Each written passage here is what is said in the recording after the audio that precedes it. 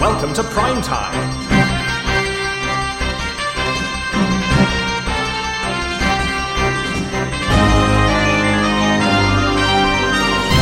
This week, Primaeval Politics, or the episode for the purpose of exploring the history of politics and parliamentary power in the United Kingdom up until the 17th century. We're rating all the British Prime Ministers from Robert Walpole to the modern day. I'm John. I'm Rob. And I'm Kes. And today we're looking at the history of politics up until our first Prime Minister.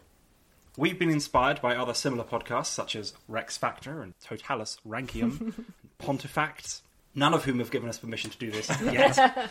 But I'm really hoping that they'll respond to my emails soon. They don't want the competition. We're like an illegal podcast. Well, exactly. But unlike them, we're going to be focusing on Prime Ministers of the United Kingdom. Each episode, we'll be going through the life, history and politics of a particular Prime Minister, starting with Robert Walpole, who most people agree was the first Prime Minister. Before we do this, we're going to have to catch people up on a little bit of history that's going to bring us up to that. How much a little bit of history? About 1,000 years of About history. 1,000 years, history. that's all right. Perfect. Yes. Yeah, we should probably mention, this podcast is entirely for entertainment purposes, mostly our own entertainment purposes. No facts were included. No facts at all. One of us has a third of a politics degree. One of us is a qualified teacher. And John is also here, so Yeah. that's... Oh, and there I was hoping that we were going to be anonymous as to who was whom. All right. I also want to quickly establish that because we're going through 1,000 years worth of history in this episode, if we miss anything, it's just because there isn't time, and not because I haven't gone into excruciating detail with every moment of 1,000 years leading up to the point where we start. If it's not on Wikipedia, it won't be in the podcast. That's basically what they're saying. Wittans! Our story begins in Anglo-Saxon England between the 7th and 11th centuries. There were numerous Anglo-Saxon kingdoms, such as Wessex and Mercia and Northumbria, and each of these had their own king. And these kings were absolute monarchs. As in, they ruled absolutely. But they also had some useful people around to help them govern well. As well as helping the king to govern, these people would occasionally meet in what was called a witan, or witengamot. Now that is a good plural. Really good name. I actually don't know if it's a plural, Oh. and I don't know if anybody knows, Oh. because we don't even know if that's what these words 100% meant. I was going to say best plural of the episode already. Well, I mean, it's early days. But also, these are Old English words, and we know that they vaguely corresponded to people coming together in meetings, and it appears that the king was present at these meetings, and that was how things worked. Have you considered that everyone is dead? And therefore we can just say with complete authority that this is exactly what it meant. Yeah, we Yes. can edit Wikipedia. There were definitely Witangamots. No, it's mainly that a lot of more modern historians try to say that there were assemblies rather than that there were witans, because they don't want to imply that there was a sort of formal structure to a witan. And that's really important because we're talking about 400 years of history across 6 different kingdoms. So some of them probably did have formal witans, where everybody knew what they were doing, and others would have been like, oh, hey, you doing a witan on Tuesday? Oh, I might come along to that. You know. On the way to the pub. Yeah, exactly. But at the witan, you would have had all sorts of important people, like family members of the king, perhaps their brothers or their wife, or their mother, as well as earls, or aldermen, thanes, bishops, abbesses, all sorts of other important people. I like that there were women involved in these councils. So there were a Were they few. with them? Not a huge amount. In particular, Wessex didn't really like the idea of Were having... there fewer or more women than you reckon are now involved in? What percentage? Because the percentage of women in Parliament now is pretty shoddy, so... The percentage of women in Parliament at the moment is, what, roughly a third? Possibly. No. I don't know. Quickly Google. This is the latest figures on women in... How often has it changed? You know what women are like, very flaky. Very flaky. Women make up 31% of Oh, parliamentarians. you were so spot on! That's really good. I mean, it's not, but... You were really You good. were really good. Thanks, It's a dreadful thanks. number. That was what we needed here. Back in the day being 7th century Saxon Yeah, England, of course, yeah. there wouldn't have been that many women. Okay. They would have always had kings. There are only 2 examples that we really know of reigning queens. And some of them didn't even like having queen's consort. So, for example, Wessex really didn't like the idea of having queen consorts. Also, you couldn't have female bishops. Lots of these roles just weren't really available to women.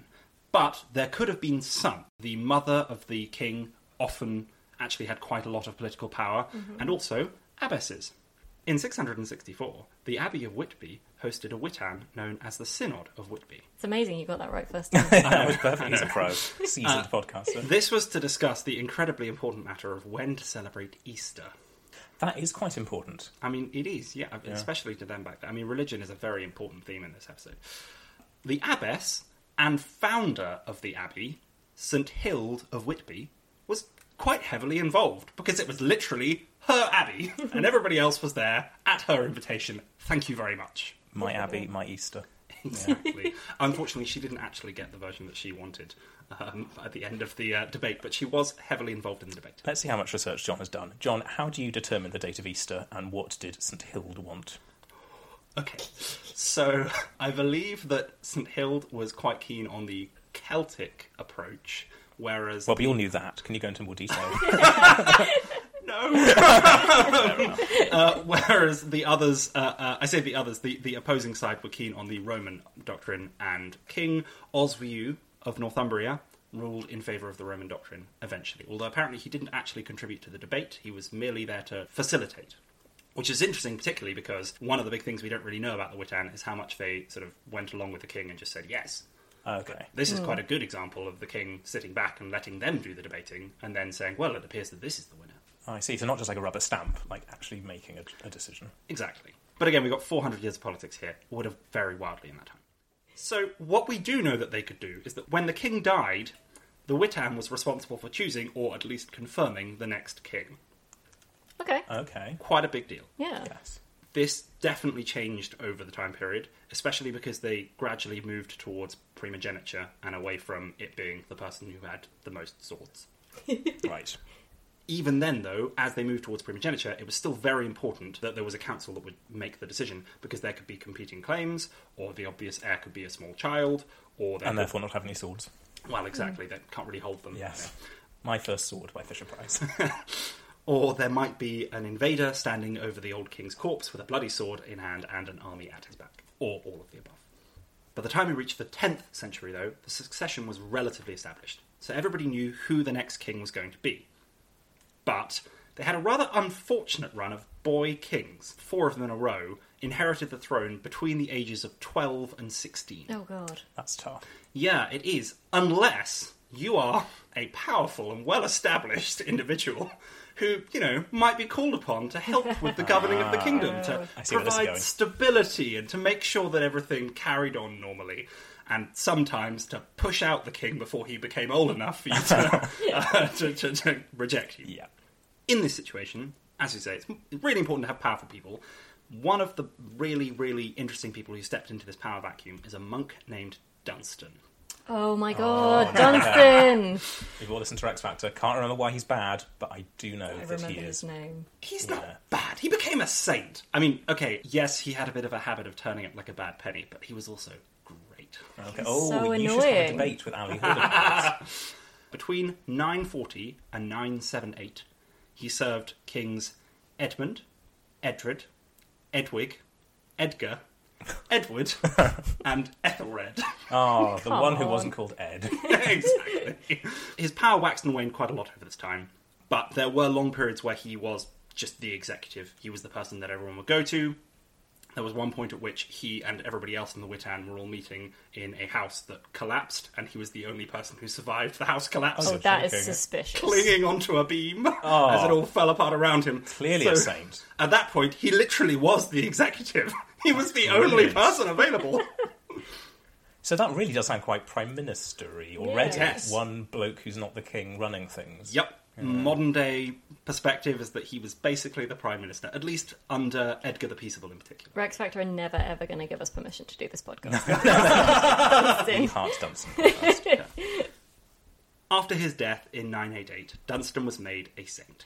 St Dunstan, as the story goes, once pulled the devil by the nose with red-hot tongs which made him roar that he was heard 3 miles or more. But not 4 miles. No, that would be ridiculous. That's how bad the devil is. It's 3 miles of screaming. Yes, exactly, yeah. Is he the only Prime Minister to be sainted? So, it depends on what you mean by Prime Minister. Yeah. But he's certainly not the only saint that we're going to encounter in this episode. Ooh. In fact, we've already encountered St Hild, thank you very much. But there are a couple of others down the line. Okay. Saint Boris Johnson. Some religions have different saints from other religions, so yeah, it good all point. gets a bit messy. Anyway, sometimes the Witan made rogue choices. In 1013, Sweyn Forkbeard, an invading Viking, was proclaimed king by the Witan, possibly because he had all the swords. Yes. Or a really cool name. Yes, well, absolutely. Whereas the not-so-cool named Ethelred the Unready was in exile at the time. Yeah. Sweyn conveniently died 5 weeks later. Oh. So Ethelred was sort of invited back, but he actually was told by the Witan that he was only allowed to be king again if he promised that he would be better than last time. Aw. Now sit on the naughty step. Exactly. Think The about what naughty you've done. step being Normandy. In 1066, the Saxon king Ebwin the Confessor unfortunately popped his clogs, and the only remaining atheling, or prince, was 14 years old. What is it with these boys? I know, it's very difficult. There was unfortunately also an invading army massing in Normandy, and so the Witan had to make a choice. They had literally one option, and they picked somebody else. Right. They picked Harold Godwinson, the most powerful earl. So he had all the swords, but none of the royal blood. Exactly. Compelling. That is Well, compelling. yes, Harold Godwinson was actually pretty awesome, but unfortunately he wasn't awesome enough to defeat William the Conqueror, who No. invaded and then defeated and killed Harold Godwinson at the Battle of Hastings in 1066. The Witan quickly realised they'd made a mistake and decided that they were instead going to select the 14-year-old Edgar. Not William the Conqueror. Not Had all William the swords. Conqueror. No. They picked Edgar, it was too late, William the Conqueror arrived, and the Witan ended. Okay, so that's the end of like the first. Yeah, Just ended. William was like, no. yeah, we have reached the end You've of made Witan. stupid decisions. We've reached the end of Witan. So when did we start? 8, 7? In the 7th century. Oh, 600. 600, yes. And now we're at 1066. Oh yeah, of course. Okay. That's Anyhow. quite a lot of Witan. So, to summarise, Saxon kings would govern with the support of powerful people such as earls, bishops, abbesses, and so on, who would meet in an assembly or witan, but could also be personally involved in the day-to-day running of the country as councillors or indeed in their own domains. Sounds a bit parliamenty, sounds a bit governmenty. Exactly. At a time where you wouldn't expect it. Curia Regis. William the Conqueror replaced the witan with the Curia Regis, or King's Court. Although it should be noted that despite the fact that the witan had specifically not voted for William and was dissolved, the chroniclers, or some chroniclers, continued to refer to the Curia Regis as the witan for some time, which is one of the arguments made that the witan might not have been a formal assembly, it might have just been one of... A description of a bunch of... Exactly. Important people. They were important people. We know that because they had swords. Yeah. Life was simpler back then, wasn't it? Where do I get a sword? Wait, did the abbesses have swords? Because that would be really badass. I don't think so. That sounds quite Don't take this from me. unreligious-y. Who are you, You to can say? have your sword. Thank you. They could have had swords. You don't know. Kess is actually an abbess. The Curia Regis was similarly made up of all the important people in the kingdom, except that this time they were mostly called Norman. I think you may have misread something there, John. Sorry, they were mostly Normans. There we go. So we would have had more barons, fewer earls, and a bit more of a formal feudal contract between them, because feudalism is quite firmly established in France, and it has a governing set of rules that exist, sort of contracts that exist between the monarch and their people being the high people, and their people being the low people, and so on. What is feudalism? Possibly the subject of a special episode. Yeah, why not? But in general, I remember it from my GCSE history, possibly, as being represented with a pyramid. And at the top you had the crown, and underneath the crown you had the nobility, and underneath the nobility you had the church, and underneath the church you had the peasantry. And everybody owed their fealty upwards. Okay. So Like it's a a very- pyramid scheme. Yes, Yeah. the The worst OG, kind of pyramid. OG pyramid Yeah, scheme. exactly. I think Egypt was the first pyramid scheme, and then this is the second pyramid scheme. Fair. Okay, so like a very sort of strict, formal structure, formal hierarchy. You owe fealty to people, Yeah. and that'll come up further on. Okay. So William already had a court in Normandy, so he just brought them with him. And this was an extension of his household, so it had roles such as stewards and butlers and marshals. Were they called butlers? Yeah, that was literally that they were called butlers. Yes. Incredible. Le Butler, because they were French. Well, exactly. Over the next 150 years or so, though, these roles would be established as permanent positions that existed outside of the household, some of which still exist today. For example, Butlers. well, Yeah, Butler still exists. the butler of the country. For example, the Lord Chancellor, Yes. which appears to have been actually established pretty much straight away in 1066. Is it that old? Yes. That's why they're all such stupid names. Yes. Lord Chancellor. Oh. Come on. Cass, you're at the other side of the table because we both love that. Absolutely. 100%. Quick question, Robin. Do you know who's the Lord Chancellor now? I think it is the Right Honourable Alex Chalk KCMP, but I might be wrong. You are absolutely right. What is a Lord Nice. Chancellor? So what is the Lord Chancellor today? The Lord Chancellor is sort of something to do with judges and the legal system. We have more recently set up a job called the Justice Secretary. That's a cool job name. It is a cool job I'm name. literally the Secretary of Justice. It's like a superhero. It's like I'm Batman. Yeah, I write down all the justice. And so most of the justice stuff is done by the Justice Secretary. There are a few jobs that are still done by the Lord Chancellor, and so to make it easy, the same person normally gets both jobs. But Lord Chancellor sounds cooler than Justice Secretary. Or at least, No. Well, there you go. You don't think so. It's like Justice Secretary is like his super secret alter ego. I mean, if anything, it's the other way around. Super secret, as in both jobs are published on the gov.uk website. Yeah. The Lord Chancellor's role was given to Thomas Becket in 1155, a name that you might recognise. Uh-oh. I do. That was before he became Archbishop of Canterbury. He had a bit of a sudden I think I conversion. say before he lost his Yes, head. Which is also true. Well, no, that's again a sudden conversion, but he was the Lord Chancellor, and then it was announced that he was going to become the Archbishop of Canterbury, and he quickly took holy orders, and then very quickly... Wait, he was like nothing in the church He before was that? nothing in the church before. He was Incredible. best mates with the king. Does this mean I could become the Archbishop of Canterbury? Unfortunately. Actually, you know what? Who knows? Yes, yeah, in our lifetimes, maybe. Yeah. Go for it, Excellent. Cass. Absolutely. Right. It's been your dream since 20 seconds ago. It has.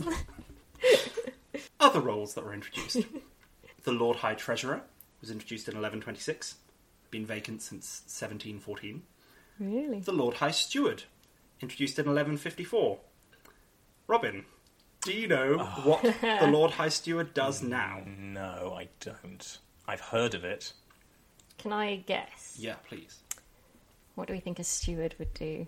I mean, it sounds like a butler. It does sound like a butler. Does the Lord High Steward polish all the silver? Oh, is it like he's on a cruise ship? He's the cruise ship host of the Parliament. You get to like Westminster, Yes. and he's there in his white suit. He's Yeah, like, serves you a here's the mojito. swimming pool. Yeah, the buffet's there. Don't touch the fish. I mean, you're not far off. Perfect. I think we are. You are. We don't have Lord High Stewards anymore, except that Because they're all on the cruise ships. except that we appoint them ceremonially for one occasion. Oh my gosh! Wait, can we guess what the occasion is? Please. Is it the annual cruise ship Yeah. holiday? Regatta. Is it the Henley Regatta? No, okay. I mean, if it's going to be one occasion, it's going to be the most important occasion, which would be Coronation? A coronation. Yes, Brilliant. exactly. So Good Sir work, Gordon Rob. Messenger was appointed as the Wait, sorry, who? Lord High... Sir Gordon Messenger was the Lord High Shout Steward. out to Sir Gordon Messenger if you're listening. He's not.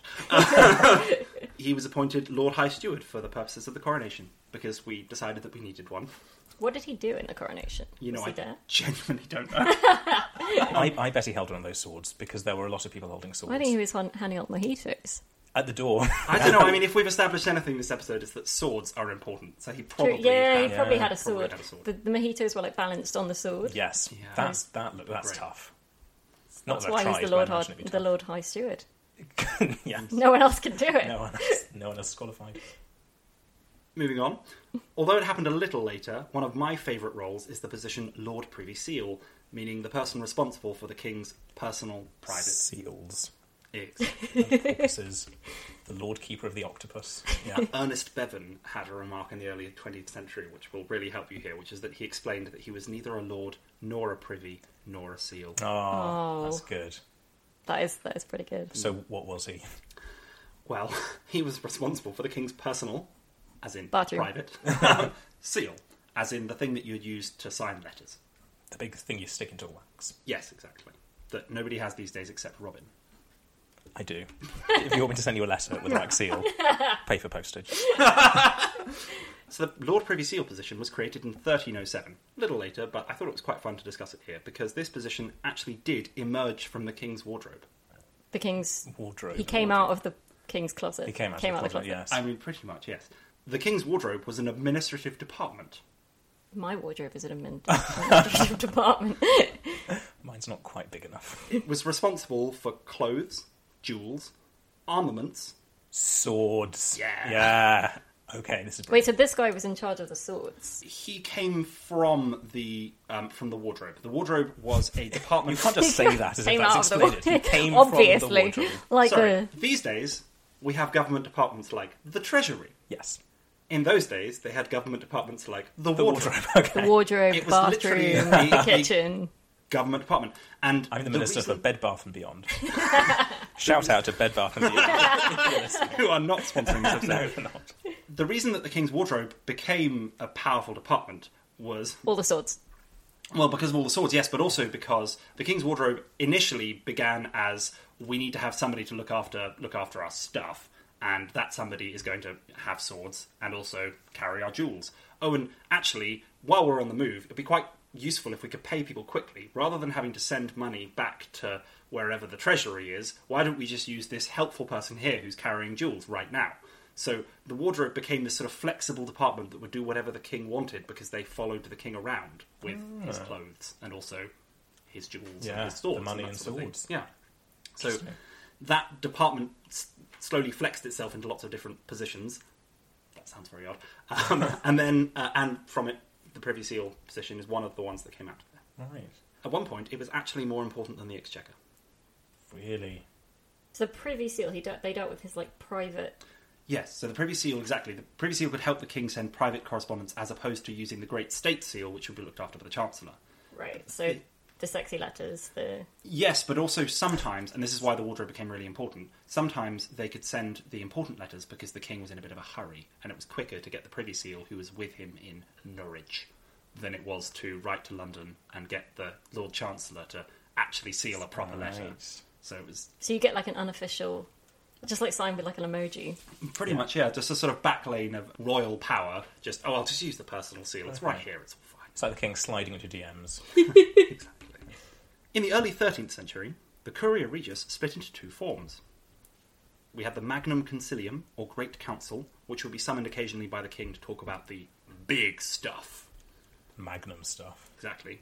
And then we had a smaller council, which would travel with the king and handle the day-to-day.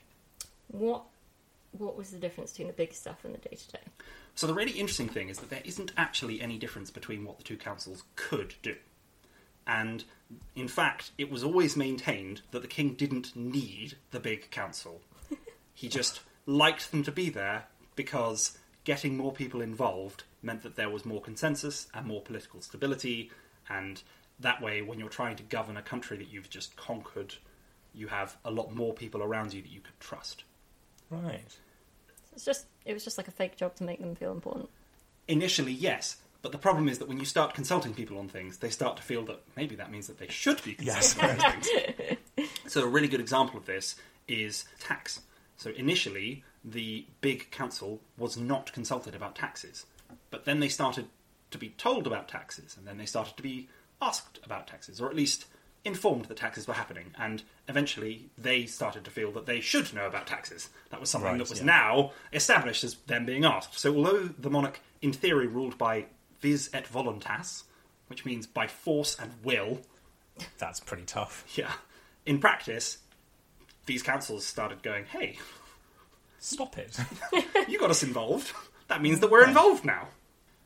Other things that they would have handled, in general, the big one would have conducted state trials and made big important laws and that sort of thing. Whereas the smaller court would have been a bit more advisory and handled more day-to-day stuff like issuing letters patent.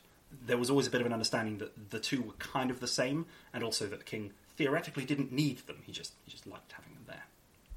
But they would get cross if they weren't involved. Yes, exactly. This is a bit of a precursor to the separation of Parliament from the Privy Council and government and cabinet sort of thing. Right. Okay, yeah, that makes sense. Big one. It makes no sense. yeah. I have no idea what that means. So this is It's a used really a lot of words. this is a really good opportunity for Robin to explain about the difference between government and Parliament. Rob. Ah, okay, right. Government runs the country. It administers. It is sometimes called the administration or the executive. It carries stuff out. In this country at the moment, it's led by a prime minister with his cabinet and his ministers and all the civil servants who do what they're told. Parliament, on the other hand, is the much larger council of people, many of whom are elected in the House of Commons, some of whom aren't in the House of Lords, but a broader sort of national conglomeration who make the laws and to whom the government is accountable. So Parliament chooses the government, and in return, the government must answer to Parliament. Parliament chooses the government in as much as if you elect a Parliament that has loads of Conservatives in it, the Conservatives will form the government and run the country. And then after election, if you choose a massive Labour Parliament, then Labour will start to run the country. Not everyone who gets elected is in the government. Correct. The government's like a representative, like a front bench. Yeah, I mean, front bench is exactly the phrase that they use. It basically means like the people who Parliament chooses to govern, based nowadays on party majorities. So whichever party is the biggest, they will get their leader will become Prime Minister, and their senior people will become the ministers. But it's only ever like a subset of Parliament. Okay. So the bigger Parliament chooses like a small group of its number to run the country, to be the sort of executive committee of the country. And that executive committee has to answer to Parliament. So Parliament asks them questions, Parliament can kick them out and pick someone else to be the government, and Parliament also makes the laws. Okay, I think I've got it. Thank you very much. Things. Nice. So, also in the 13th century, the Angevin Empire started to collapse. The what? The Angevin Empire. The kings of England were actually French. They had invaded from Normandy. They owned Normandy. Weren't the Normans Vikings? They were. Yes, so actually there was a very interesting settlement where a few centuries, I think, earlier, the Vikings had essentially arrived in Normandy and been invited to stay. Like to settle in Normandy, right? Yes. So are we saying that actually the original kings of England were Vikings? I mean, that's yes, way absolutely. cooler. Yes. That's a lot cooler than people called Norman. They were definitely descended from Vikings, but they were French. They had agreed as part of a settlement that they were going to live in France and be part of the French kingdom. And this is really important because, as we said earlier, the French kingdom worked off feudalism.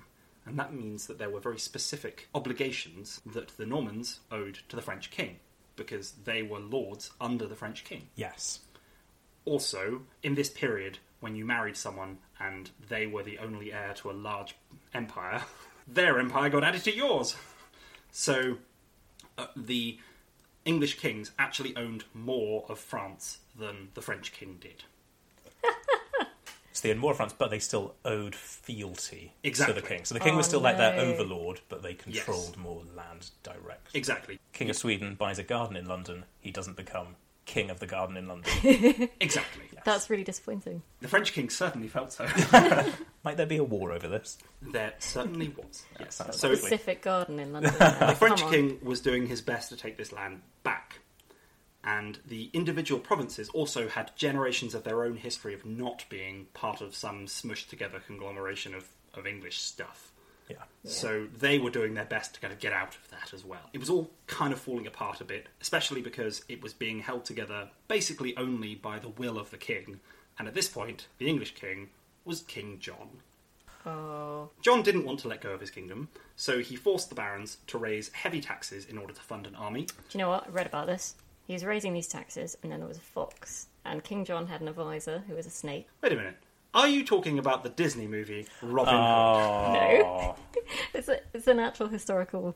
Oh, okay. Yeah, it's Cool. based on fact, right? based on Robin Hood true. was a real person. Sure, but if you're going to base things on Robin Hood, then surely you have to pick any one of the many better adaptations of Was it- Robin Hood. He was Kevin Men in Costner. tights. Yeah. Exactly. Men in That's clearly tights. the better one. If they Yes. don't burst into singing burst into song halfway through, then it's not the same. They had a war over who had the best tights. John marched into France with his army, and he very promptly lost at the Battle of Bouvines in 1214. Bouvines.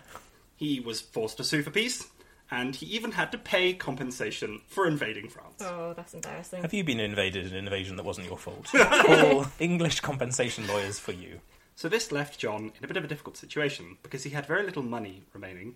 He had very little land in France remaining. He'd even lost Normandy, actually, which is quite Oh, embarrassing. that is embarrassing. They were Normans. Yes. Yeah, okay, that's like when the Romans lost Rome, Well, indeed. and then they had a sulk about it for about 1,000 years. Yes. There was very little of an army remaining, and he had quite a lot of enemies in the barons at home. This So- isn't sounding good for John. Yes, he had previously ruled by force and will, and at this point he had no force, and he'd kind of demonstrated a lack of will. He'll be fine though, right? No, spoiler alert. He actually did have an out, but we'll get to that in a minute. So the barons threatened war, and in an attempt to head off a civil war, John and the barons agreed to sign a document called Magna Carta Libertatum on the 10th of June, 1215. I've heard of this. Yeah, Magna Yes. Carta. Yes. It's one of those things that everyone's heard of, but no one's quite sure what it is. Yeah, what- But everyone knows it's very important. What is it? Magna Carta is a document that lays down a lot of the declarations of rights and freedoms that we expect today. It covered quite a lot of things, including, I think at one point, fishing rights. To be fair, we have been arguing about fishing rights quite a lot recently, I mean, so that's a good point, it's the yeah. stuff that keeps coming back. Well, exactly. The gift that keeps on giving. But it also established that the monarch was subject to the law, and that the monarch couldn't make law or raise, and by raise I mean set or collect, taxes. So the monarch couldn't tax people without consent from the people. In this case, the rich people. This document was a declaration of things that the barons held dear. It's looked back to now as being a supremely important document in the history of this country.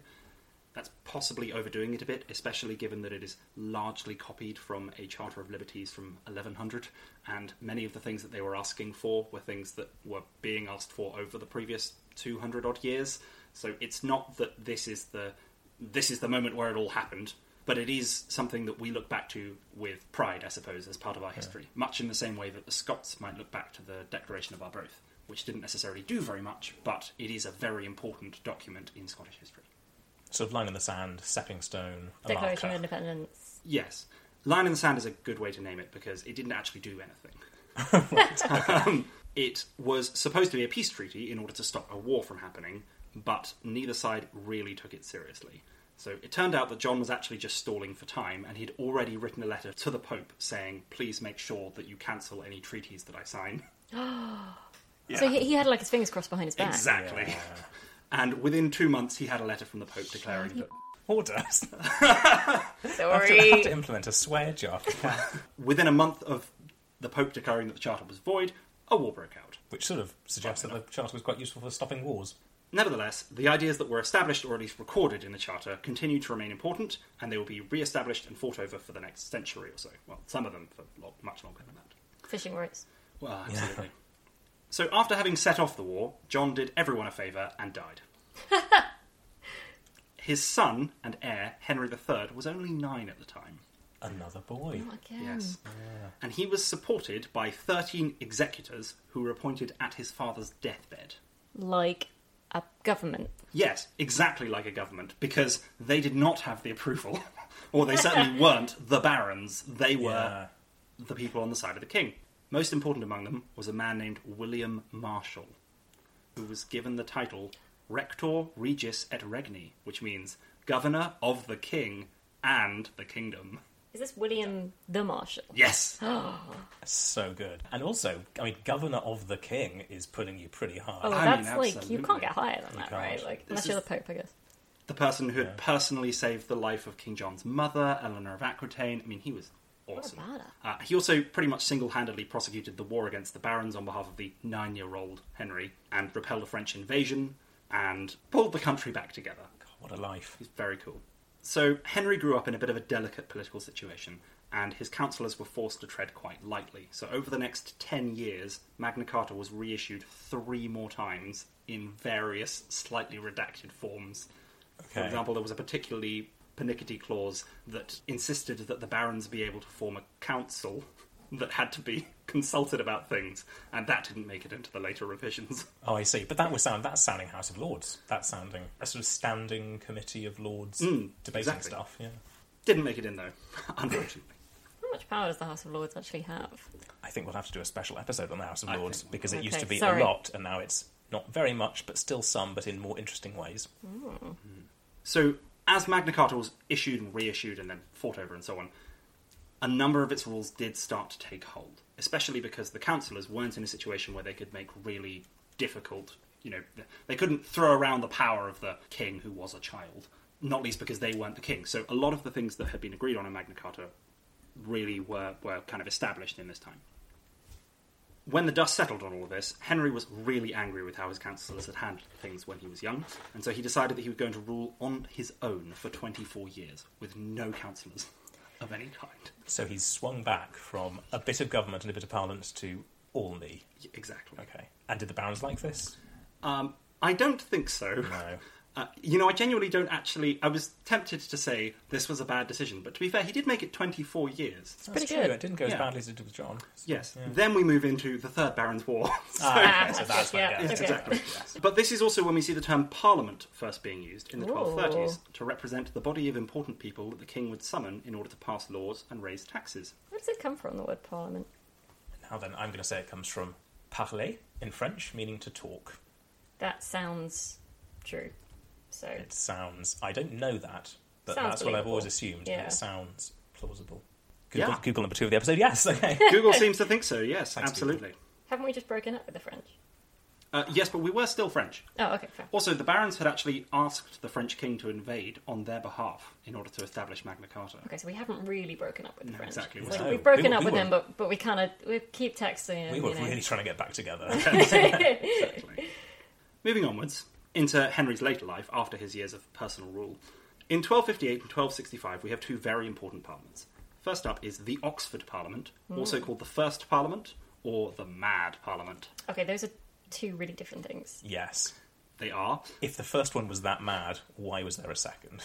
well, the Mad Parliament is actually just a clerical error, unfortunately. But people did think it was called that for a really long time. So it appears that a chronicler wrote Illud insigne Parliamentum, meaning that distinguished parliament, but unfortunately this was at some point misread or miscopied or something as Illud insane Parliamentum, as in that mad parliament. Yeah. That is so much cooler. It is Would you cooler. rather be a member of the Mad Parliament or that Parliament that happened of it? I mean, sure. At the time of the Mad Parliament, Henry III was still king, and now an adult, he was no longer unpopular because of his father, and instead he had his own reasons for being unpopular. That's good. Striking out by himself. Exactly. For example, his patronage of foreigners, whom he was appointing into all the top positions. Oh, He was also quite strapped for cash because he wanted to conquer Sicily as part of a deal with the Pope. But Sicily's a long way away and hard to get to. Well, and full of mafia. indeed, You don't want to get yes. involved Yes, with full that. of mafia. So I bet the- they didn't even have aeroplanes back then. That would be hard. The Sicilian business, as it is known. This was a deal. The Sicilian business, the Godfather. Yeah. Well, exactly. It really has those tones about it. So Henry's second You'll son, come here on the day of my daughter's wedding. on the day of my son's wedding, my son Edmund Crouchback. No. I mean, he sounds like a Disney villain to me. Yes. That's a great name. It's not as good as Forkbeard, though, is it? It's not. No. But Swain Forkbeard sounds like somebody who might come through for you in the end. If Whereas he's much cooler. Edmund Yeah. Crouchback would only run away and possibly drown in a swamp or something. So Edmund Crouchback would invade and conquer Sicily, and the Pope, Innocent IV, would pay his expenses. Pope, not so innocent to the full. Well, exactly. Because the Pope didn't like the ruler of Sicily, so he was encouraging... Famously, the Pope and the Mafia really don't go on. Oh, exactly. But also, he asked the English to just invade for him. I mean, we weren't exactly nearby, as Robin pointed out. There was no one else he could ask. There's no one closer. Well, presumably everyone else said no, because that would be hard. So Edmund did actually make it to Sicily for some sort of ceremony, but as far as I can tell, he didn't actually have an army with him. So he was essentially on holiday. Has he not learned that swords are important? Indeed. He clearly hadn't listened to our episode. He's packed his swimming trunks. He did spend a lot of money, which was super inconvenient because the Pope died and the new Pope, Alexander IV, said that he was not paying his expenses. Oh, that's kind of awkward. Yeah. So he demanded that Henry would cover them, and if Henry didn't cover them, then Henry would be excommunicated. Which, The Pope really does have the... whatever the word for that is. It's the nuclear option, really, but he just presses that button a lot over yes, the centuries. especially given how much Henry's father, John, had relied on papal support in terms of getting the Pope to repeal Magna Carta. This would have been bad. Henry needed the Pope's support. However, he didn't really need to invade Sicily. The leading lords, including a man named Simon de Montfort, demanded that in return for their assent to taxation, a new style of government by council would be established. Oh, that sounds very governmenty. This would be called the Provisions of Oxford. That's not a catchy name. It's not. Sounds like a picnic. The Council of 15 Barons would be on hand to assist and possibly control the monarch at all times. And now this is sounding House of Lordsy. Yes. Even more. The Chancellor and Treasurer were limited to 1 year in office and were not allowed to take direct orders from the King. Ooh. Oh. Yeah.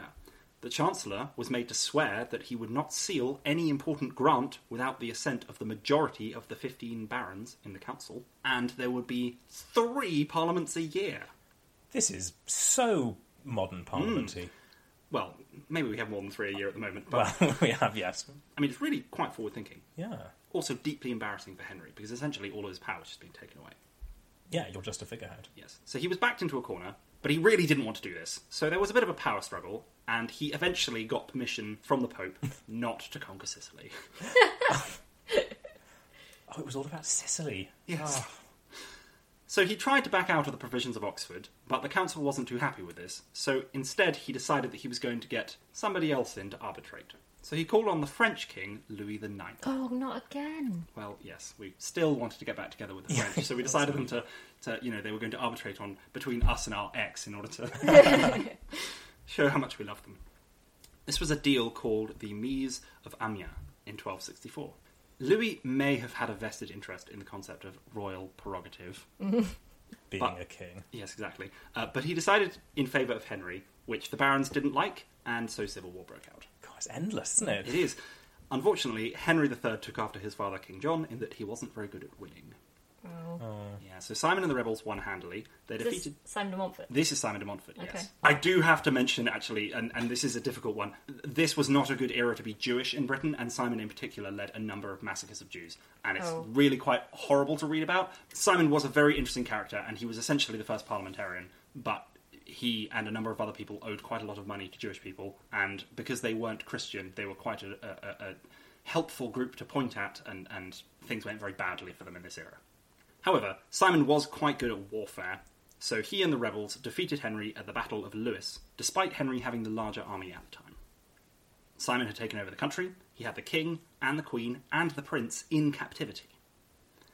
But they had just deposed their king, so how were they going to actually rule? Well, they called a parliament in 1265 in the name of the king. Who was in prison. Well, and yes. presumably didn't want this to happen. Presumably. But this time, they wanted to maximise their authority, or possibly their collective culpability, so they invited knights and burgesses, i.e. people who were barely a few rungs above the peasantry, Oh. and they summoned them from every county and every borough. The knights were actually summoned from every county to be chosen by their county court, Oh. and similarly with the burgesses, and this means that there was actually some form of election, or at least people being selected by representatives. I mean, it was really, Yeah. there was representation going on here. Again, it sounds very House of Commons-y now. Yes. We've got people who aren't lords being summoned to Parliament from all over the country. Unfortunately, it only lasted for about 3 months, because Henry's son Edward managed to escape from captivity in quite a daring feat, and it turned out that he didn't take after his father in that he was actually quite good at winning, and so he rallied the royalist forces and defeated and executed Simon brutally. Oh. Do I want to know? Well, you might want to know that Simon de Montfort's head was cut off, and his testicles were removed, and they were in fact attached so that they were hung on either side of his nose. Oh, dear. Right. Yeah. I have questions about this. Get asking. I don't think I have answers, but please. How did this? Did he have a really big nose? How were they attached? Were they It were was they like one on each draped side. draped over his nose? Were they like through the bottom bit? Like what Oh, was the like thing? a nose ring. Yeah. I'm going to reckon that either I'm going to reckon how Simon de Montfort's balls were attached to his face. either they were nailed on. Oh, Oh, no. before or after he was beheaded? This is I think after. yeah. Let's go after. Before is too brutal. Yeah. But I'm also going to reckon that they only stayed on there for long enough for them to take a photo, and then after that it all just sort of fell apart. Yeah, I think we need to go over the history of photography with you. No, that wasn't included in my research, so that's fine. But I also know And then that Henry drove off into the sunset in his Porsche. this platter with the head and testicles was sent to Wigmore Castle by Roger Mortimer as a gift to his wife, Maud. No. Oh, I bet she was delighted. Oh, I'm What do sure. you do with that? And also, how did he get it there? How did he maintain the structure and integrity of this? I don't know, but I'm guessing that what you do with it is you probably put on some sort of production of Salome. You know what you need? You know what you need to get the head and the balls from him to the castle? You need the chief steward. The steward, yes, the Lord- Lord High Lord Steward High would Steward. carry the... He could Keep carry it. it. Oh, He's yeah. very good at or that. one of the butlers, yeah. Yeah. Yeah. Fair. Well, Well, I bet Maud was furious. That's a bit like on Christmas Eve when it's, oh, Damn it, I've forgotten what to do you buy do? presents, so I have to nip down to the petrol Which- station. It's the only thing that's open. What have you got? Oh, the head of Roger Mortimer with his balls on. Oh, yeah, I got her that last year, but I suppose I can do it again. The head of Roger Mortimer. Who's over there? Simon. Oh, yeah, that's the one. Yeah, well, it was his head on mine. Which anniversary is that? Well, it's 20 years rubies. And... So, blood and guts to one side. It's important to note how much things have moved on by that point. Many of the things that were fought for by the previous generation, such as taxation being a power of parliament, were taken as written by this next generation. That was just understood. Similarly, the model that Simon established of inviting knights and burghers would continue even This is quite fun, isn't it? Well, exactly. You've got to feed some. They needed the burghers at Parliament, yes. Guys, we've been debating for hours. Can we just get some Very burgers in? early delivery. So there is actually a rule in the Netherlands at certain council meetings that if the council meetings go beyond a certain hour, that it's legally required that croquettes be served. No, Crickets. specifically cricket. Yeah, specifically croquettes, yeah. Oh, how Is delightful. there like a specification of what has to go in the crickets? I don't know, and I'm now worried that this law might have been repealed since the point where somebody told me that. But I know It's it was fine, a we'll law just at go one with point. Go with it. Yeah. That's So a clearly- delightful fact. In advance of this, but inspired by it, they decided they were going to have burgers in Parliament. Yeah. This model would continue even after Simon de Montfort had been kind of mutilated. Edward I established a model parliament in 1295, which decided, apropos of nothing, to summon 2 knights from each county and 2 burgesses from each A borough. model parliament. A model parliament, yes. It was Yeah. very small. Very tiny. Very, very attractive. Yeah, Oh, they were gorgeous. Oh, It was the better one was the supermodel parliament, but then it was just Nicole Kidman again and again and again. Nicole Kidman. Sorry, that's my dreams. Sorry. So, 2 knights from each county to be chosen by the county court, 2 burgesses from each borough, 2 citizens from each city. These would all be chosen by their local authorities. This is proper parliament. Super parliament, Yeah. yeah. Sorry, model parliament. You can call it super parliament. Super. Fast forward 300 years. There were relevant things in this time, but we're going to move very quickly through the next couple of hundred years. In 1341, the commoners, i.e. the knights and burgesses and so on, decided to be seated separately from the clergy and nobility, in what would later be called the Houses of Commons and Lords. So there it is. Oh, so they were meeting together as one. They were originally Big all mass. meeting in one big, yeah. Presumably, though, they just didn't like sitting next to each other and all got very, yeah. You know how it is. And in 1430-ish, the franchise was established. We said that these people would be chosen by their local authorities, but really that's quite vague. Well, now it was understood that you had to have at least £2 worth of property to be able to take part in the selection of your representative. I have £2 worth of property. I nearly have £2 worth of property. How Well, much was £2? I dropped 10p on the way here, so I'm down to 170. You can't be elected. Oh, drat. In actual money, that's about £1,500. Okay, I take it back. But it would also have been the value of 5 cows I don't have 5 cows. or That's true. 2 horses. Oh, I didn't realise horses were worth so much more than cows. How many pigs? I don't know. I'm going to guess 10. 10 pigs. I like the idea that you go to the old Bureau de Change hundreds of years ago, and it's just like, here's the pig to the horse. Yeah. 1.4 pigs. I reckon I can get some arbitrage if I go through geese. So, moving on really quite rapidly, by the time we reach the Tudors, we can see a model that's recognisably similar, both to the past and also to the modern day. We're going to wait a while on Henry VIII, unsurprisingly. Henry VIII believed firmly in his divine right to rule. Yeah. But he also had his own way of doing things. He nearly always had a single favourite or chief minister from whom he would just demand whatever he wanted. That man would make sure that Parliament would provide it, and anybody who got in the way would die. So, like, an evil butler? I think Henry VIII would be furious if you called him a butler. No, as in the guy was an evil butler. yes. Okay. Yeah, Henry VIII would definitely have been beheaded. Yeah. This is what happened to Cardinal Thomas Wolsey, St. Sir Thomas More, St. Sir. Thomas Cromwell, and Archbishop Thomas Cranmer. Henry VIII has a type. He has 2 types. They're all a Thomas, and they're all going to be beheaded. Absolutely, they all died horribly. Oh, Okay. poor Toms. They all helped him with various things. The biggest thing really was him trying to work out how to move from one wife to another, and all of the necessary details involved in that, like disestablishing the Catholic Church in the country, all that sort of A few small things. So it was 1 beheading of a Thomas for every 2 marriages. Oh, no, there were 4 Thomases, right? Yeah, there were Oh, there are 4 Thomases. Yeah. Oh, one. So it's like 1.5. 1.5 wives per Thomas. But one of the Thomases did actually outlive Henry and was killed by Mary, his daughter, instead. I was about to say good for him, but then... Imagine, because obviously Henry's reign was awful, and I think that towards the end people would be like, when he's dead, it'll be fine. Oh, God. Oh, no! It's awful, isn't it? How annoyed would you have been to be that Thomas? You're like, of all the Thomases, I've made it. Yeah, the last surviving Thomas. I do just want to point out that I am doing Henry a disservice when I say that he killed Cardinal Wolsey. Cardinal Wolsey actually died of natural causes. He was just on his way to a trial for treason at the time. No.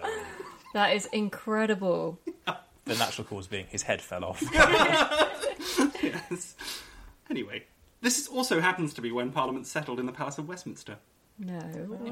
One of the convenient royal palaces, and Henry quite liked it there. And it had this big hall where Henry quite liked to play tennis. He played tennis in Westminster. In Westminster Hall, yes. Can you play tennis in Westminster today? I would say if you smuggle a very small racket past security, you could play tennis for about 20 seconds until you were thrown out. That's as long as I want to play tennis. Yeah, you might get arrested, but I think it would be worth it. I think it'd be worth it. Should we do it next Yes. Saturday? This will be the only episode of the I think the way to play tennis in Westminster Hall would be to play the long game. And I think if you could get yourself appointed as the sergeant... The Sergeant-at-Arms. If you could get yourself appointed as the sergeant-at-arms, then you would be in charge of the Westminster estate, and you could totally play tennis in Yes, Westminster Hall. that is the long game, to be The fair. very long game. Yes. What would they arrest you for if you played tennis in the House of Parliament? Like, there's definitely not a law against that. There are lots of laws that just catch you out. Just general like public order offences and stuff. It's just like, if you do something that's generally annoying, you can probably get nicked for it. So the other thing that was convenient about the Palace of Westminster was that it had a chapel called St Stephen's Chapel, which was generally quite a good place for people to debate. Bad place for playing tennis. Too many stained glass windows. Yes. Well, exactly. But it had lots of chairs, and Yes. it was a big room. And they were facing each other. And that's why we have a parliament where people face each other in long rows.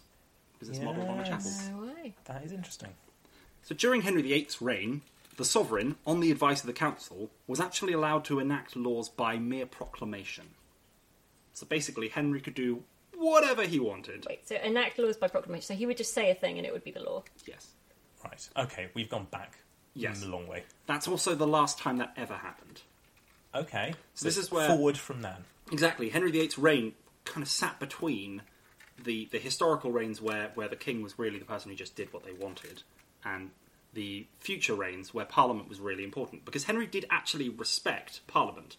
They just had to do whatever he wanted in order for it to happen. Okay, that's a funny form of respect, but Well, I exactly. get it. Sometimes he just had to kill a lot of people in order It's the to kind get of respect my cat has for me. But his daughter Elizabeth, on the other hand, was much keener on keeping a steady ship. She inherited a country that was racked with rebellion and with competing religious zealotry, and she lived in constant fear of Catholic invasion or assassination. So she was determined to build stability, and she adopted the motto Semper Eadem, which means always the same. She chose ministers whom she could trust, and she worked with Parliament to retain their support. In particular, her principal advisors were William Cecil, whom she made a baron, and his son, Robert Cecil. She was so determined on the idea of keeping things stable that she just stuck with the same person until he died, and then said, sorry, we got any kids? You got another person who looks identical to you. Exactly. I also have a type. My dad had Toms. I have Cecils. Exactly.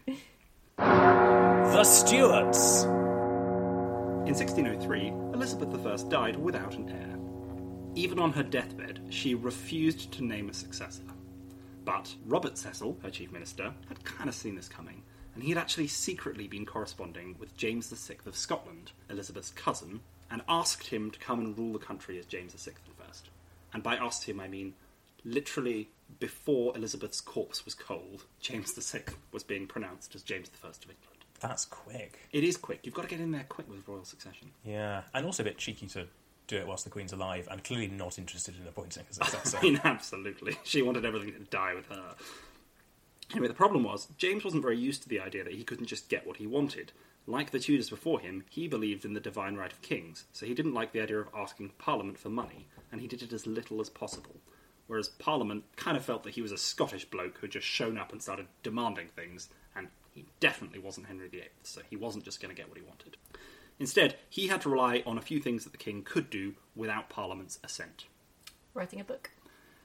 He did. He wrote several books, actually. Did he? Yes, so one of them was a book called Basilicon Doron, which was a book of instructions on how to rule. He wrote a book about witchcraft. I know that. It's called Demonology. Yes, and it was then used as an inspiration for... Macbeth. Yeah. Very cool. Somebody That degree coming in useful there. English better than I do. So this book that he wrote of instructions on ruling, in it he wrote, "Hold no parliaments, but for the necessity of new laws, which would be but seldom." Right, so he's not convinced. He's not convinced. We're going back. To be fair, though, he also said that a king should visit every one of his dominions every 3 years. And yet, he only went to Scotland once after he became king. That's a lot Really? of travel, isn't it? I mean, it is, but also... How are we defining dominions? Is it like counties, or...? I think in his mind, it seems to have been established that he thought that if he was king of Scotland, he should go back to Scotland. But he literally He just didn't never did. bother. He was like, actually, do you know what? Yeah. Nah. However, as king of England, he had inherited debts of £400,000. Oh. Yeah. An awful lot of religious tension, an ongoing war with Spain, and the after effects of a war in Ireland. But he had also inherited Elizabeth's ministers, who were still around. Okay. course. The Cecils. The Cecils. Well, one of the Cecils. The older Cecil had died. But they were already in place, and they knew how to run the show. So he very quickly made Robert Cecil the Earl of Salisbury, which was an Okay, upgrade. That's a big upgrade. He had previously been only a baron. Oh, that's rubbish. There's a big difference between Baron and Earl. Yeah, a little bit. That's 2 rungs of nobility. Two rungs up. Okay. He was also supported by Thomas Egerton, who became Baron Ellesmere and Lord Chancellor, and Thomas Sackville, who stayed on as Lord Treasurer and who James also made Earl of Dorset. James needed money, and that meant that he needed support from Parliament, because there was this established thing that you needed to ask Parliament for money. And he asked them very nicely, and they said no. However, at this point, the gunpowder plot happened, Yes. which is a bit weird. Basically, a bunch of Catholics tried to blow up Parliament and the King at the same time. And they really buggered it up. But the really hilarious thing that I didn't realise until I was doing research for this is that you sort of see it as being, us against them, the Catholics versus the Protestants. Oh, no. I'm always on Guy Fawkes' side. Pro-treason on this podcast. That's the fun. That's the heroic sort of. He's the pirate character. It definitely makes the yeah. better film. I understand that, but what I'm getting at here is that James hated Parliament. He would have absolutely... I mean, how awful would it be He'd to have not never only matched. be blown up, but to be blown up with the people you hate? Oh, yeah, you're right. So that's just Sort of because of the people you hate. Well, exactly. That would have been really annoying insult to injury. Yes, and I think they agreed, because in the aftermath of the plot, Parliament actually agreed to give him £400,000, even though Just to get rid of him. At no other time were they even remotely positive on the idea of him having money. At this point, they went, you know what, we lived through a traumatic experience, and so here's some money. You know how it is. Like, you need to write "I'm sorry, I nearly got you blown up" card. Here's £400,000. Absolutely. In 1610, James's request for more money was formalised by Robert Cecil in what was called the Great Contract, where James would give up some of the rights and privileges of the monarch in return for a lump sum of £600,000 and a further £200,000 a year from then onwards. That's I'd go not for bad. that. Yeah, that sounds like quite a lot. Do you Was think it- that's what Parliament said? Oh. Well, no. Yeah, unfortunately they said no. James was so angry that he closed Parliament for the next decade. Okay, well, that seems like an overreaction. Absolutely. He did technically reopen it for a 2-month interlude in the middle, where he asked them for more money, and they said, "Are you kidding?" And he shut it again. This guy's not getting the message. Exactly. No bills were passed. In this time, James instead relied on his officials, who raised money for him in ways that were still in his power, such as selling baronetcies. Ah, cash for honours. Exactly, the original scandal. History always repeats itself. And he also, one of his other sources of money was trying to find a potential dowry, and by dowry I mean wife, for his son, Charles. That is really selling stuff off, isn't Just it? auctioning him off on the open market, It actually turned out that the search for a wife for his son was better on the foreign scene for diplomacy because of all the countries that were trying to, or potentially caring about the idea that they might marry him, than basically anything else he could do. So he actually benefited quite a lot from having an available son for a really long period, because during that time other people didn't want to declare war in case they then had to marry into the family, and then it got really awkward at Christmas. Yeah, that would be an awkward family dinner, wouldn't it? Exactly. Yeah, I invaded If my only- fiance's family's house, and I Yeah, just... if only your grandfather were... Oh, no, I beheaded him. Sorry, that's my bad, yeah. It was also at about this point that James met George Villiers. Oh, Yeah. George Villiers was a minor nobody who was very good looking. incredibly sexy. Yeah. And he quickly found himself knighted as a gentleman of the bedchamber. Heavens. That's not a subtle title, is it? It is not a subtle title. Oh. But after that, he got some even less subtle titles of Baron, Earl, Marquess, and Duke, all in the space of 9 years. Night. Oh, that's climbing the ladder. That's a lot of promotions. Rapid ascent, yeah. Start in the bedroom and end up with a dukedom. He was totally James's boyfriend. We're just going to establish that Oh, right yeah. now. Yeah. James of the King James Bible fame once stated, "You may be sure that I love the Earl of Buckingham more than anyone else, and more than you who are here assembled. I wish to speak in my own behalf, and not to have it thought to be a defect, for Jesus Christ did the same, and therefore I cannot be blamed. Christ had John, and I have George." Oh, this is a ballsy move. I mean, That's really absolutely. ballsy. He also referred to the man as his wife on several Oh, occasions. good for him. Yeah. Other people were not so happy. No, I can imagine that. I love that he's gone down the, like, you know what? Jesus had a boyfriend. What are you going to do about it? Exactly. I mean, you can't argue with that. What are you going to do? You can't be like, oh, no. I mean, no. Jesus is allowed to do it, but you're not. Exactly. And this is the man who sponsored the King James Bible. Yeah, you can't argue with this guy. He was the authority. He knows his stuff. Well, along with all of the titles that he hoovered up, Villiers became James's chief minister. And by the way, when I say hoovered up, he literally did everything. He was even appointed Chancellor of Cambridge University. What? And Lord Admiral.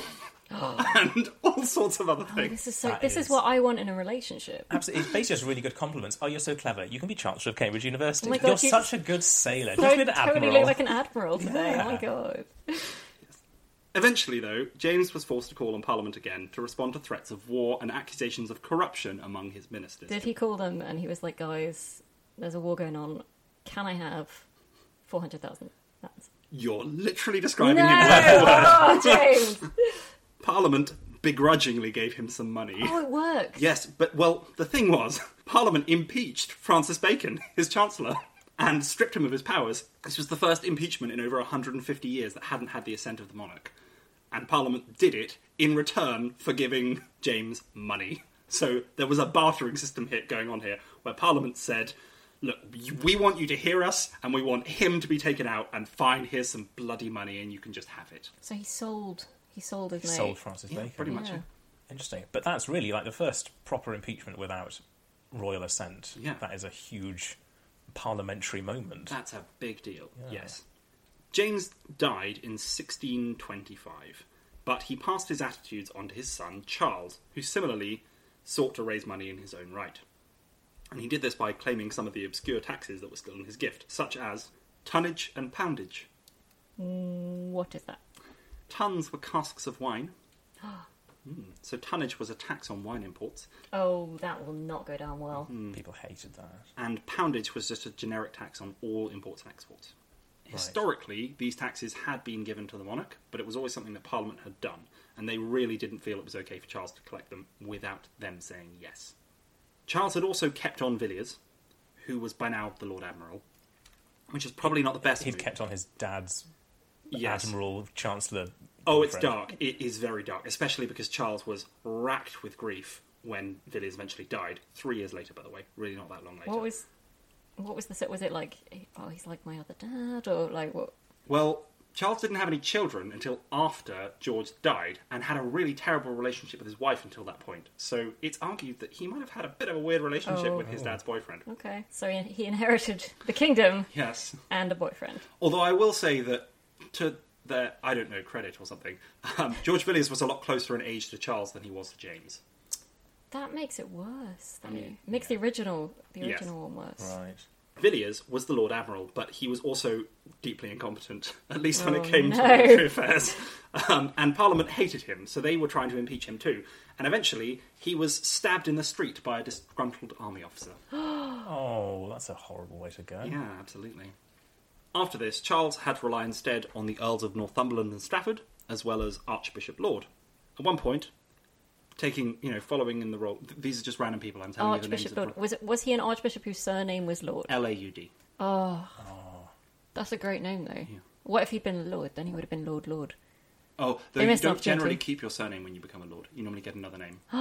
It makes the research really difficult because people can sometimes change their name 3 times in the same paragraph. I did not know that. Yes. So get, if I get ready became for a prime ministers having different names and Oh peerage no, titles. it's going to be like a Russian novel. Yes. It's names all over the place. It is a bit tricky. Following in the footsteps of his father, Charles ruled for 11 years without calling a parliament. Okay. He was eventually forced to call parliament again, but they were not on good terms. I have a sneaking suspicion this is going to end badly for Charles I. I mean, we wouldn't want any spoilers here. In 1640, Parliament, having realised that this impeachment stuff worked, impeached 3 of Charles's chief ministers for high treason, and passed a law demanding that Parliament had to sit at least every 3 years. Seems fair. The reason the law was actually passed was because it was attached to a subsidy bill, so Charles got paid. I was wondering how it got passed if the king didn't like it. Again, it's buying stuff. I'll give you some money if you give me X. So I mentioned They 3... put it in like the small print. They were like, "Here, the king will get loads of money." Loads of money. By the way, just Parliament. Don't read that. Don't read that bit. Don't even worry. Focus on the first page, Your Majesty. That's where the good stuff is. Just sign. So I mentioned you. 3 ministers a minute ago. Lord and Strafford, they were both impeached, and they would eventually be executed. Oh no. Northumberland, on the other hand, he turned on the king. He joined the parliamentarians, and he went on to live a long life. That was the right choice then. Good for him. Absolutely. Yeah. Eventually, in 1642, the situation deteriorated into 3 back-to-back civil wars, culminating in Charles's beheading in 1649. Interlude. For the next 11 years, England attempted to form a republic. They tried several different approaches, and none of them worked particularly well. Why are we not counting Oliver Cromwell as Prime Minister? That's a good question. Firstly, what we're about to discover from this segment is that nothing that happened in this period actually mattered. Okay. Because So he was just rubbish. Everyone realised that it was awful, and so they quickly restored everything that had happened before. Okay. That's not entirely true. There are some things that Parliament did that were important, and that's why I've got them in here. But Oliver Cromwell, while he did rule and was the top person, he was arguably closer to being a king than he was to being a parliamentarian, especially because he actually closed and reopened and then reclosed and reopened Parliament several times. Oh, did he not learn anything? Exactly. So he was much closer to being a king than he was. Okay, fair enough. Towards the end, where he basically sort of dissolved Parliament and took power to himself, there was a big speech, you can look it up, where he sort of dismisses, like, in the name of God, go, and he just dismisses Parliament and takes it all for He's himself. such a hypocrite. Yeah. Absolutely. Oh, even more so because he then tried to hand on his position of Lord Protector, because he refused the crown. His position of Lord Protector, he tried to hand it on to his son. No. Yeah. During this brief period of republicanism, the Parliament did exist, and it did pass a couple of interesting laws. Crucially, in May 1649, it passed an act declaring what offences shall be adjudged treason, and an act declaring and constituting the people of England to be a commonwealth and free state. Right. So, constitution and don't do treason. Pretty much. What's really important about this is that they were establishing that they could pass acts without a king. Yeah. There were other acts that they passed at the time. There were plenty of others. Those were just the interesting ones. Actually, they put quite a lot of effort into paying the army as well. Well, you don't say. You just won a civil war. Well, this is the thing, They because learned from Caesar. it was the army that had won the war, not Parliament. And that was reflected in the fact that this Parliament was entirely controlled by the grandees, who were the military leaders of this victorious new model army. Right. So it was a bit of a sort of military junta. Exactly. A model army. Well, yes, model armies just march into our model Parliament. Just a made up of a Nicole Kidman. Kidman. So their leader, Oliver Cromwell, was installed as Lord Protector, and he attempted to pass this position on to his son, as we discussed. One other thing of note from this period is that the grandees held some debates in Putney Church to listen to the dissenting voices from within the army, again, the army being the people who mattered at this point, about the sort of rule that they wanted to establish. And Colonel Thomas Rainsborough spoke on behalf of a group called the Levellers, saying, "For really I think that the poorest he that is in England hath a life to live as the greatest he, and therefore truly, sir, I think it's clear that every man that is to live under a government ought first by his own consent to put himself under that government. And I do think that the poorest man in England is not at all bound in a strict sense to that government that he hath not had a voice to put himself under." He's arguing for the vote. Yeah. Yeah. This is full that democracy. Holy Grail. So I didn't vote for you. Yeah. Yeah. This is Some watery bins or a sword, eh? one man, one vote. Very cool. Yeah. No How- women, obviously. No, of course We not. can't give women the vote. Can we? No, they can only be queens at this point. They can't vote. Embarrassing for them. Well, exactly. One of them can be queens. Well, actually, it's Republic. No, none of them could be queens. Yeah, that's true. Not even that. The one thing they could be. The Restoration. On the 8th of April 1660, Parliament proclaimed that King Charles II, the son of Charles I, had been the lawful monarch all along since the execution of Charles I. It had been 19 years that just never happened. Where had he been? France? Up a tree at one point. To be fair, he had been up a tree. Because this is a fun fact, that is the most common pub name. The Royal Oak. Yeah. Named after the oak that he hid up. He also visited Stonehenge on his holiday. And also The holiday being the Civil War when he was fleeing for his life. Well, exactly. Okay. And Scotland, went to Scotland at one point as well, because, of course, he was still King of Scotland. He went to Cornwall too. That was the last place he was before he went He just to had a France. road trip. What was he doing? He also dressed up as a woman, I believe, at one point. Oh, that does sound like Charles. Had a fun drag evening. Honestly, this is... He also then spent his entire rule boring everybody to death with his stories about what he'd done. Of course, back in those Guys days, they today. weren't called drag queens, they were called drag lord protectors. Excellent. Charles immediately steadied the ship, and although he didn't get on particularly well with Parliament, who couldn't stand that he wanted to be tolerant towards Catholics, and didn't approve of his repeated wars with the Dutch, his rule was still a return to a form of normality. He had a set of ministers, who rose and fell depending on how much he liked them. Most famously, he had a group called the Cabal, made up of Clifford, Arlington, Buckingham, Ashley, and Lauderdale. No. That's so good. Yeah. Rob's confused. It's an acronym. Cabal. I haven't learnt all my alphabet yet. Yes, that's... They didn't actually work together. In fact, they often competed with one another, which is quite interesting, especially because it's around this period when we start to see the development of party politics. But they exercised authority on behalf of the king, which was the important thing. Unfortunately, Charles died in 1685, and even more unfortunately, his heir, his brother, James II and VII, was a Catholic. Oh. This was not very popular. He was initially received... Charles wasn't a Catholic. Charles wasn't, although I believe he made a deathbed conversion, and he was married to a Catholic. Okay. Yes, so I think he got pretty close, and possibly was secretly, Secretly but he wasn't Catholic. very open about it. He even, I think, signed a treaty with the French that agreed that he would secretly convert to Catholicism, but we don't know if Well, he that's ever not did. super secret, then, if he signed a treaty saying it. They paid him quite a lot of money for that, so he may have just done it to get one up on the French. Oh.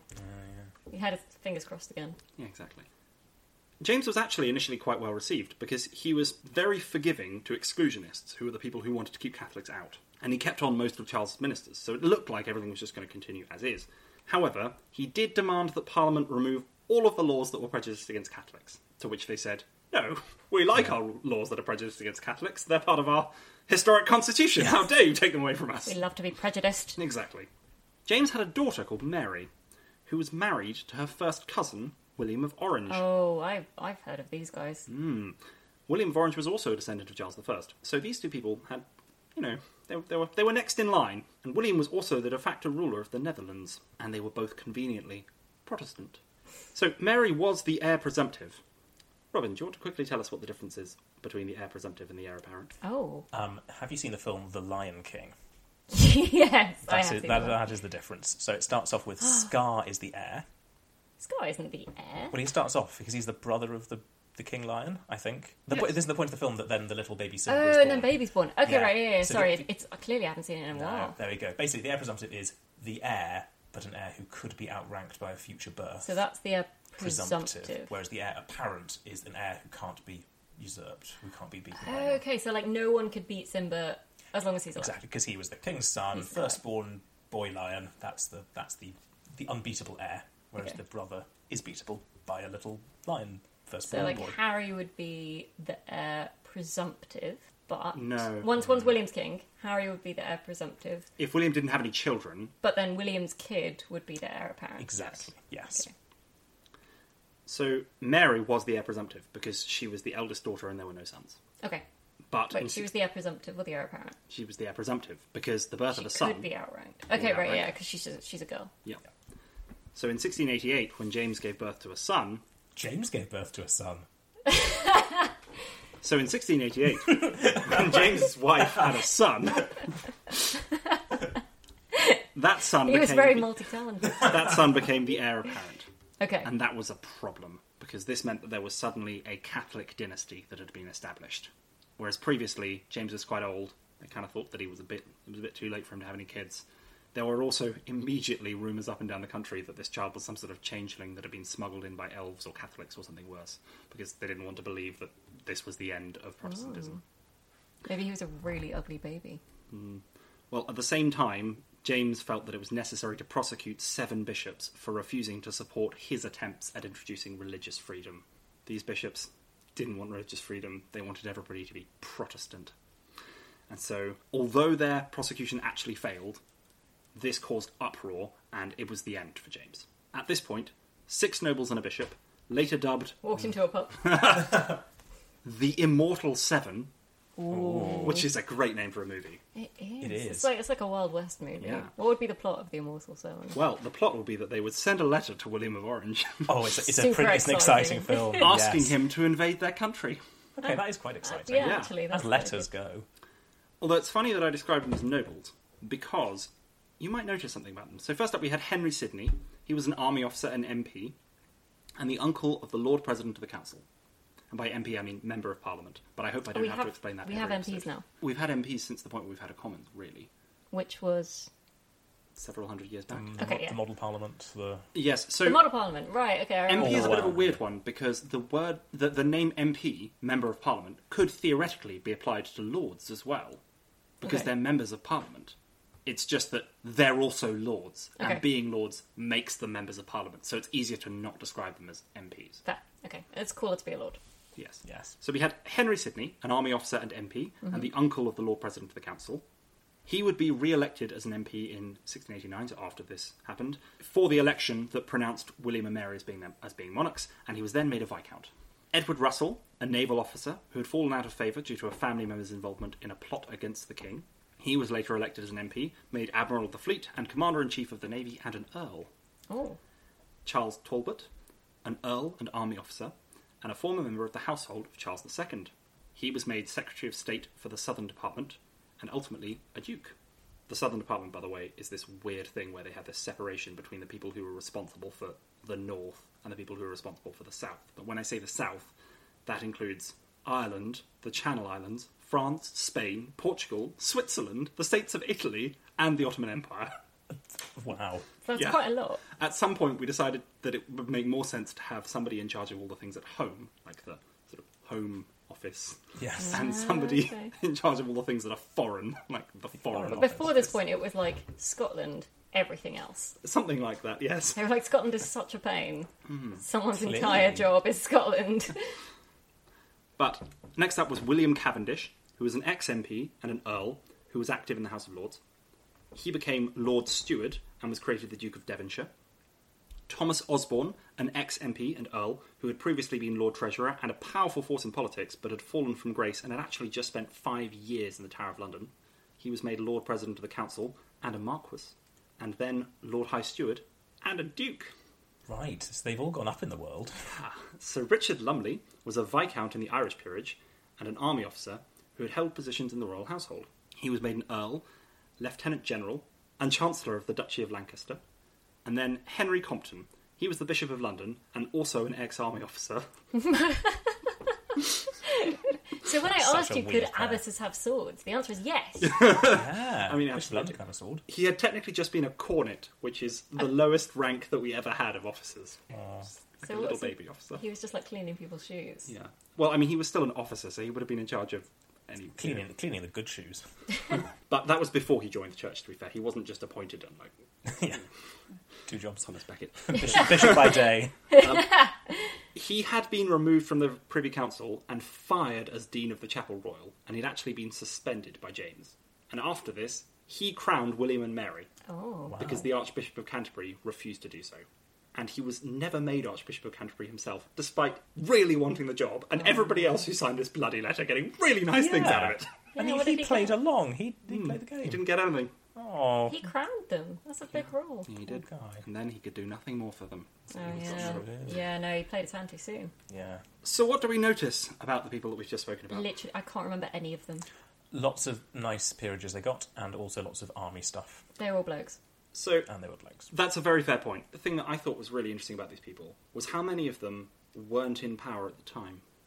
They were all people who had been kind of on the edges. They were all the sort of cousin of somebody, or somebody who had been there but then kind of fallen out of favour. Which is very interesting because we have this narrative that Parliament invited a new king, but actually the 7 people that did it, although they were all involved with the military in one way, shape or form, they weren't the leading people of the reign. They just very quickly became the leading people of the reign.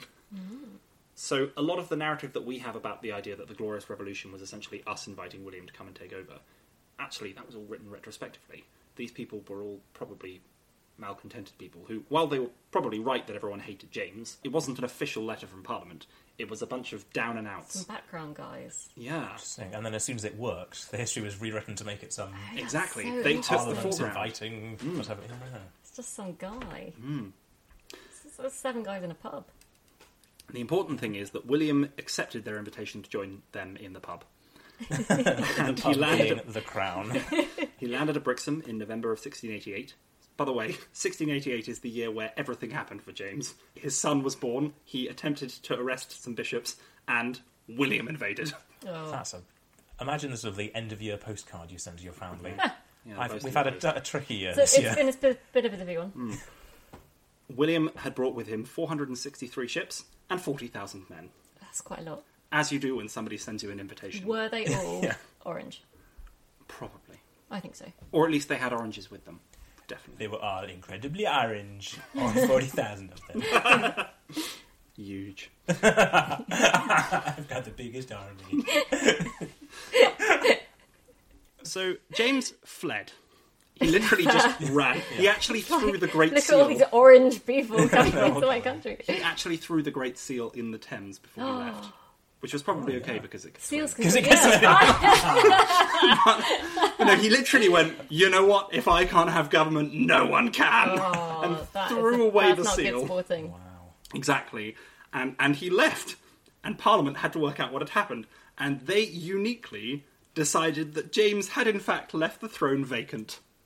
They said, you know what? If you leave like that, you're not king anymore. Yeah. You're I think gone. that's fair. You're dead to us. Yeah. Yeah. It's a... And by He's dead to pissed us, off. I literally mean he's succession left. takes place. Yeah. And they proclaimed William and Mary as joint reigning monarchs. Is Is that this a the first? Oh, Good look question. At You that. see, we've got great So, questions. arguably it isn't, on the basis that Mary I's husband, Oh, Philip of Spain, was also considered king. He However, wasn't king, no. Philip of Spain was only considered king while Mary was queen, and he wasn't king in his own right. He was essentially king consort, a role that we have never used again. Whereas William was king in his own right, and Mary was queen in her own right, and they were simply together at the same time as one power couple in charge. And William was so king in his own right that even when Mary died, Yes. he still kept being king, even though he was this Dutch bloke who she'd married. Exactly. Crucially, though, before they took the throne, there was a negotiation. Parliament didn't really want to just crown them. Parliament was in a bit of a position of authority at this point. So they set conditions. They passed acts. They agreed that William and Mary could become monarchs if they would pass the Bill of Rights and the Coronation Oath Act. These were acts that put limits on the powers of the monarch. They established regular parliaments, they established free elections, parliamentary privilege, and Parliament's ultimate control over taxation, fully established from now on forever. Also, the Bill of Rights went into a lot of detail about how James had just been awful, and they really hated him. It was just a big burn letter at the beginning. So They were funny. glad to be rid of him. It's like a Mean Girls. But... Finally, God, he was so annoying. Parliament also took control of the military, which was established permanently. Before this, it was actually illegal to set up a permanent military, but now permanent military, which Parliament controlled. And they established what the oath the monarch would take would be from then on. And they made it really clear that if another king broke their bloody oath, there would be repercussions this time. So what we can see here is Parliament flexed their authority, and they established themselves as the dominant political power. And you've got a king and a queen, but Parliament has power, and that will never be taken away from them again. This is great. But you know what they could really do with? They could do with a guy. A guy who was like the best, like the first guy, Yeah. the best guy. Sort of like prime guy? Yeah, ultimate guy, Yeah. prime guy. Oh, they should come up with a better term than Yeah. prime guy. I wonder if someone's coming that might help them with that. Oh, okay. Should we find out? And that's where we'll leave it for today. So dear viewers, you won't find out. Thank you very much for listening, everybody. I really hope that people have listened to this because it's our first ever episode. Yes. It's very exciting. I do think it's important that we say thanks to a few people. Ourselves. Yes. Yeah, ourselves, yeah. We should thank Rex Factor We should. and Totalis Rankium Yeah. and Saga Thing, although I haven't listened to Oh, them I yet, love Saga Thing. and Pontifacts. Just all of them. By the time we've published this, we will hopefully have got permission. If I've learned anything from this episode, it's that if we just offer them £400,000, Oh no, I was going to say if I've learned anything from this episode, it's that if we get swords, Yes. they can do what we like. there are yes. Guys, we can impeach Rex Factor. I also want to say a big thank you to Grace from the No Small Rolls podcast. That's rolls as in bread rolls, or indeed drum rolls. Oh, I did not know that machine could do that. Grace gave me some amazing help with setting this up. She also gave some wonderful advice about podcasting, and it's a really great D&D podcast that I recommend to anyone. So thank you very much. and we will see you next week with... First, we're going to plug the socials we don't yet have. Oh, yeah. You can follow us on Twitter at primetime_cast or email us at rightonrightoff@gmail.com. That's right,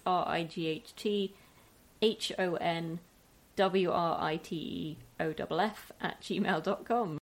Alongside our episodes talking about the Prime Ministers, we're also going to have episodes talking about the modern day, because there are some things that happen in politics that are really, really weird. These will be like short, fun, explanatory. Rob's going to take us through the terms. They're certainly going to be short. He's going to explain what is an exchequer. Yes, that could come up. Going to tell us about the Downing Street cat. Yes. Cats plural. And All sorts of other stuff like the House of Lords. Less important stuff than the cats, but stuff that is also important. Our next podcast will be the current premiership in this country. What modern prime ministers are like. You've had 1,000 years of history from Wittangamots to the Bill of Rights, and now you're going to find out what an actual normal prime minister is in the 21st century. So we hope you're looking forward to that. Hopefully it will be released next week, but we might decide that that's too aggressive a schedule. Don't make promises we can't keep. It's going to be released next year. we will hold a parliamentary episode once every 3 years. Thank you very much, everybody, and Good night. goodbye. Goodbye.